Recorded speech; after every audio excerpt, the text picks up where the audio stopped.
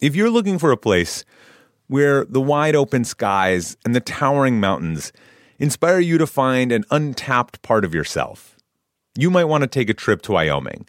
It's a place where bold, curious spirits forge their own way on all types of adventures. There is no shortage of iconic, expansive landscapes out there. You can discover breathtaking hikes, stunning state parks, authentic Western culture, and other historic sites, along with the tales of famous outlaws like Butch Cassidy and pioneers like Buffalo Bill Cody. The truth lies west. Discover yours at TravelWyoming.com. Kingdom of the Planet of the Apes has arrived in IMAX. What a wonderful day! This summer, one movie event will reign. It is our time. They stole my village. I know where they're taking your clan. Bend for your king. Never. Kingdom of the Planet of the Apes, now playing only in theaters. Rated PG-13. Some material may be inappropriate for children under 13.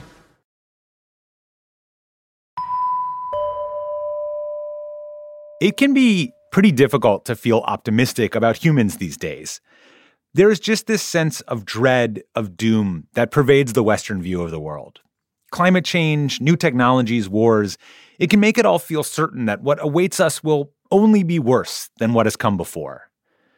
On these last 2 days of our journey through space and life and animals, and this week, the human experiment, on these last 2 days, I wanted to look to the future and do it in two starkly different ways. Today, we're going to take the pessimist view. We're going to head to Canada to a place where a man named Bruce Beach thought a lot about the future and how humanity might survive it no matter what it took. Tomorrow, we look on the sunnier side of things.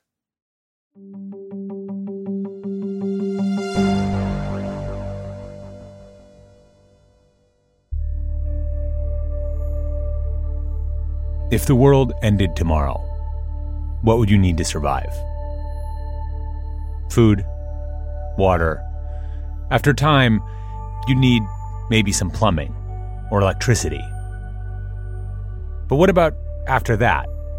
After all the life and death stuff had been taken care of? What about a library? To pass knowledge on from the past? Or some kind of language, maybe a universal language, to communicate between all the survivors? How about a dentist? For one man in Canada, answering these questions was his life's work. He built a bunker in Ontario, a sprawling 10,000 square foot complex, and in it he tried to prepare everything that would be needed for the end of the world and to start a new society out of the wreckage.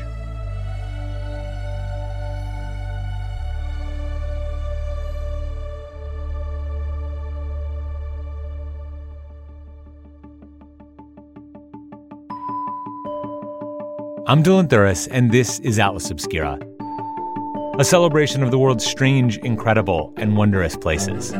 Today, we're headed to Ark 2 in Hornings Mills, Ontario, Canada, to wait out the end of the world. That's after this.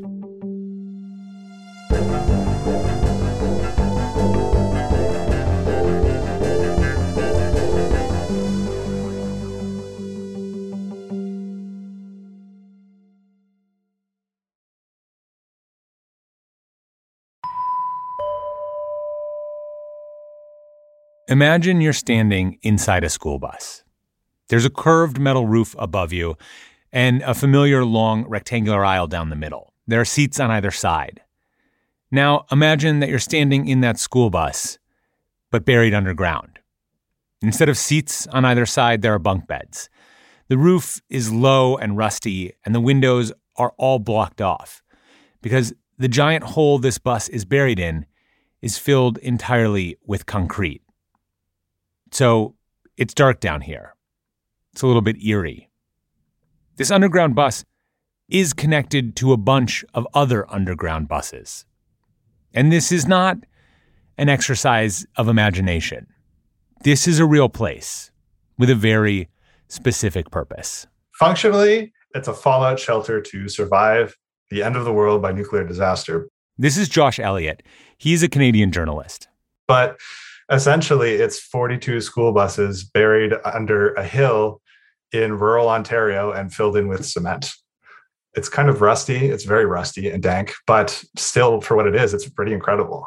Beyond the bunk rooms, there's a kitchen with stoves. There are diesel generators, a space for a pharmacy. There's even that library we talked about, each contained in their very own school bus. In a tiny school that he put together, and a hospital, a dentist's office, a chair. I don't know if he had a dentist enlisted to be part of his group. Not everything is in place. A lot of things, I think, were not working. But he had the rough outline of a lot of these things that he thought he would need to restart the world after a nuclear war. From above ground, there's not that much to see here. The complex is mostly hidden underneath a grassy green field. But one thing that is visible is a heavy set of steel doors. It's the entrance. Over the top of those doors is a sign with the shelter's name. He called it the Ark II. He kind of saw himself as a Noah, and he kind of looked like Noah. He had a big, wispy beard. He'd wear a hat, overalls, and he was a big man and very chatty from what I understand, too. This particular Noah's name was Bruce Beach. Welcome to Ark II. I am a radiological scientific officer, and this is our survival complex. One of the first questions I was asked by everyone is, how do you get fallout out of the air in the case of a nuclear war? And that is what this survival complex is built for. That is one of the very most... That's Bruce from one of the many videos he posted online about Ark II. His life took a winding path from his childhood all the way to the Ark. He was born in 1934 in Kansas, and he joined the Air Force as a young man. And when he got out, he started a company that built and sold bomb shelters. In the early 1960s, Bruce got married and divorced. And around this same time, he converted to Baha'i faith, a religion founded in the 1850s and which holds that all people in the world are equal, regardless of race, sex, or nationality. Then Bruce met the Canadian woman who would become his second wife. Bruce went back to school to study computer programming and economics, and in the early 1970s, he developed a portable 17-pound computer, a kind of proto-laptop, which he called the Lightwriter. It never made it into production. He and his family eventually relocated to his wife's hometown of Hornings Mills, Ontario, about 70 miles northwest of Toronto. In the 80s, Bruce launched this ambitious undersea exploration project called Canada's Tomorrow Discovery Corporation. And it was no joke. The Canadian government even granted the project $50 million. He bought a decommissioned ferry and turned it into a research vessel. And his idea was that he was going to go and find sunken treasure, including the Titanic, which hadn't been found at the time. And he enlisted all of these people that were, 18 to 20, college age. It was almost like his own personal Star Trek boot camp. Everybody had really futuristic uniforms and everything. He put this all into what he was doing, and someone else found the Titanic while he was doing this. So it never got off the ground. It kind of fell apart. In the end, the Lightwriter and the Undersea Exploration Project were all just a backdrop to what would become Bruce's longest-lasting project. Because in 1979, on the grounds of his home in Hornings Mills, Bruce began to dig. It started with just 4 buses. Bruce later told a newspaper that the buses had been a gift from a friend who had worked as an auto wrecker. And Bruce took these 4 buses and he buried them on the Hornings Mills property and then poured concrete all around them. Clearly, he saw some kind of potential here because he went on to collect over 30 more buses, buying them used for just $300 apiece. He added these buses to his growing underground complex. Eventually, there were 42 in all. In the Ark II, as Bruce called it, he tried to anticipate anything a future society would need. There were the generators and air filtration systems, but also radio equipment, a telephone landline, a computer room. There was an exercise bike rigged up to a wheel meant to grind wheat. There were even sets of chessboards to teach bored post-apocalyptic children. And along with this bunker, Bruce also started developing his universal language. He really did see it as not just his ticket to escape the doomsday, but as many people as possible, he wanted to rebuild afterwards. So you could call him a doomsayer, but he always went by this term that he would use for himself, the dawnsayer, where he was looking to the next future and the start of something as opposed to the end of it. For Bruce, the Ark wasn't just about facing the doom and the end. It was about creating something new, the possibility of a dawn in the next day. But while Bruce was looking optimistically into the future, local authorities were looking very skeptically at the bunker that was growing larger and larger in his backyard. In 1986, the county fire marshal tried to shut him down, concerned over the fact that the Ark had only one entrance and exit, along with other potential hazards. Josh says they told Bruce, if something happens here, we're not sending firefighters out to help. It's too dangerous. And over the next 20 years or so, Bruce was embroiled in a near constant tug of war with local authorities over Ark 2. Over the years, there'd be several times where they would go and try to shut him down and weld the door shut. And as the mayor put it to me, they would be pulling out of the driveway and leaving. And just as they're doing that, Bruce would be out there like taking off the weld and just opening it up again. He didn't care. Fire marshals weren't the only folks interested in the project. Soon, a kind of loose community sprung up around Ark 2. People who would come out to volunteer or attend Bruce's frequent prepper meetings or demonstrations. He also maintained a website with all of these instructional videos about how aspects of the Ark 2 project worked. One of the most important things in any survival complex is a good source of water. Our water comes from a well, but we keep a storage of 5,000 gallons of it in a big water tanker. The media was curious too. Every time something earth-shattering or incomprehensible happened in the news, Y2K, 9/11, the COVID pandemic, a journalist would make the trek out to Hornings Mills to write about the kooky guy waiting for the end of the world. But Bruce made sure he got something out of these visits too.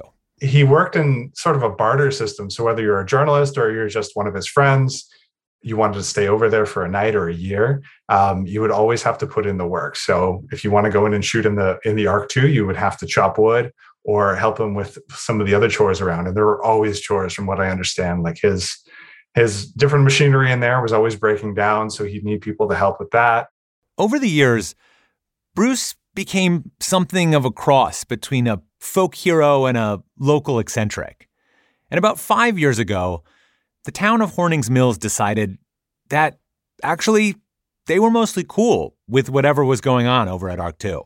Around 2015, once a lot of TV cameras had been in there and Bruce kind of won some public support, the mayor showed up and he said, basically, we will send the fire department if something bad happens here. So yeah, he kind of reached a balance with them eventually. Bruce died in 2021 at the age of 87. But the Ark 2 lives on, buried underneath the soil in Hornings Mills. But for now, without a Noah. Despite all of his planning for the end of the world, Bruce didn't seem to have much of a plan for what would happen if his bunker outlived him. Earlier this year, Bruce's daughter told the paper The Sun that the family had considered selling the facility but had decided against it.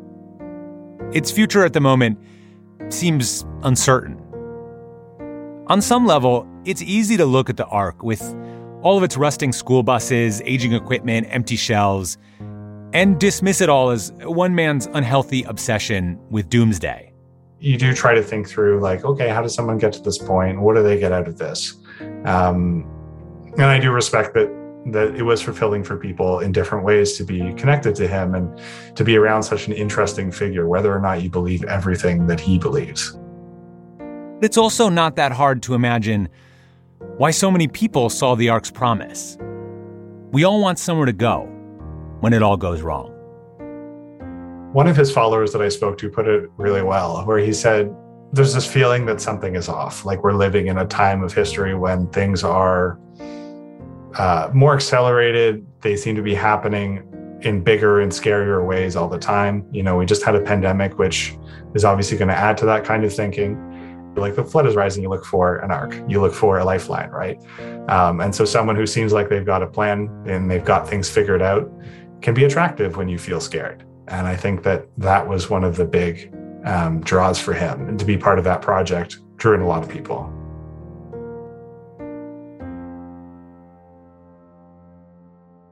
I want to give a special thanks to Josh Elliott for telling us the incredible story of Bruce Beach and the Ark II. This episode was produced by Amanda McGowan. Our podcast is a co-production of Atlas Obscura and Witness Docs. The production team includes Doug Baldinger, Chris Naka, Camille Stanley, Willis Ryder Arnold, Sarah Wyman, Manolo Morales, Baudelaire Seuss, Gianna Palmer, Tracy Samuelson, John Delore. Our technical director is Casey Holford. This episode was mixed by Luce Fleming. And our theme and end credit music is by Sam Tyndall. I'm Dylan Thuris, wishing you all the wonder in the world. I will see you next time.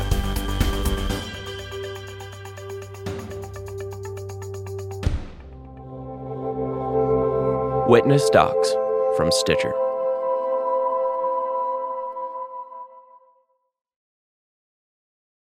The world isn't wide enough for those with an insatiable desire for discovery. The all-new 2024 Lincoln Nautilus Hybrid SUV offers the power and freedom to explore further and deeper than ever before. Intuitive, smart features ensure that you're always connected to the road ahead. Inside, a thoughtfully designed cabin immerses you in a universe that is all your own. The larger-than-life panoramic display spans the entire width of the cabin. It's customizable and interactive. Drivers can even personalize their backgrounds with a series of nature-inspired themes. This vehicle signals the arrival of an exciting new chapter for Lincoln. Discover more about the 2024 Lincoln Nautilus at Lincoln.com. Hi, I'm Lale Arakoglu, host of Women Who Travel. Women Who Travel is a transported podcast for anyone curious about the world. We talk to adventurers and athletes. I've raced the Godzone Adventure Race, which is on the South Island and goes through the mountains down in the Southern Alps on New Zealand. That was 8 days spent out in the wilderness. And chefs. Iranian food is home, it's family, it's love. And we share dispatches from our listeners. Ireland is full of these, I will call them ghosts of the past. From stampeding elephants to training sled dogs. We hear it all. The dogs will curl right up with you, and it can be kind of cozy waiting things out. New episodes of Women Who Travel published every Thursday. Join us wherever you listen.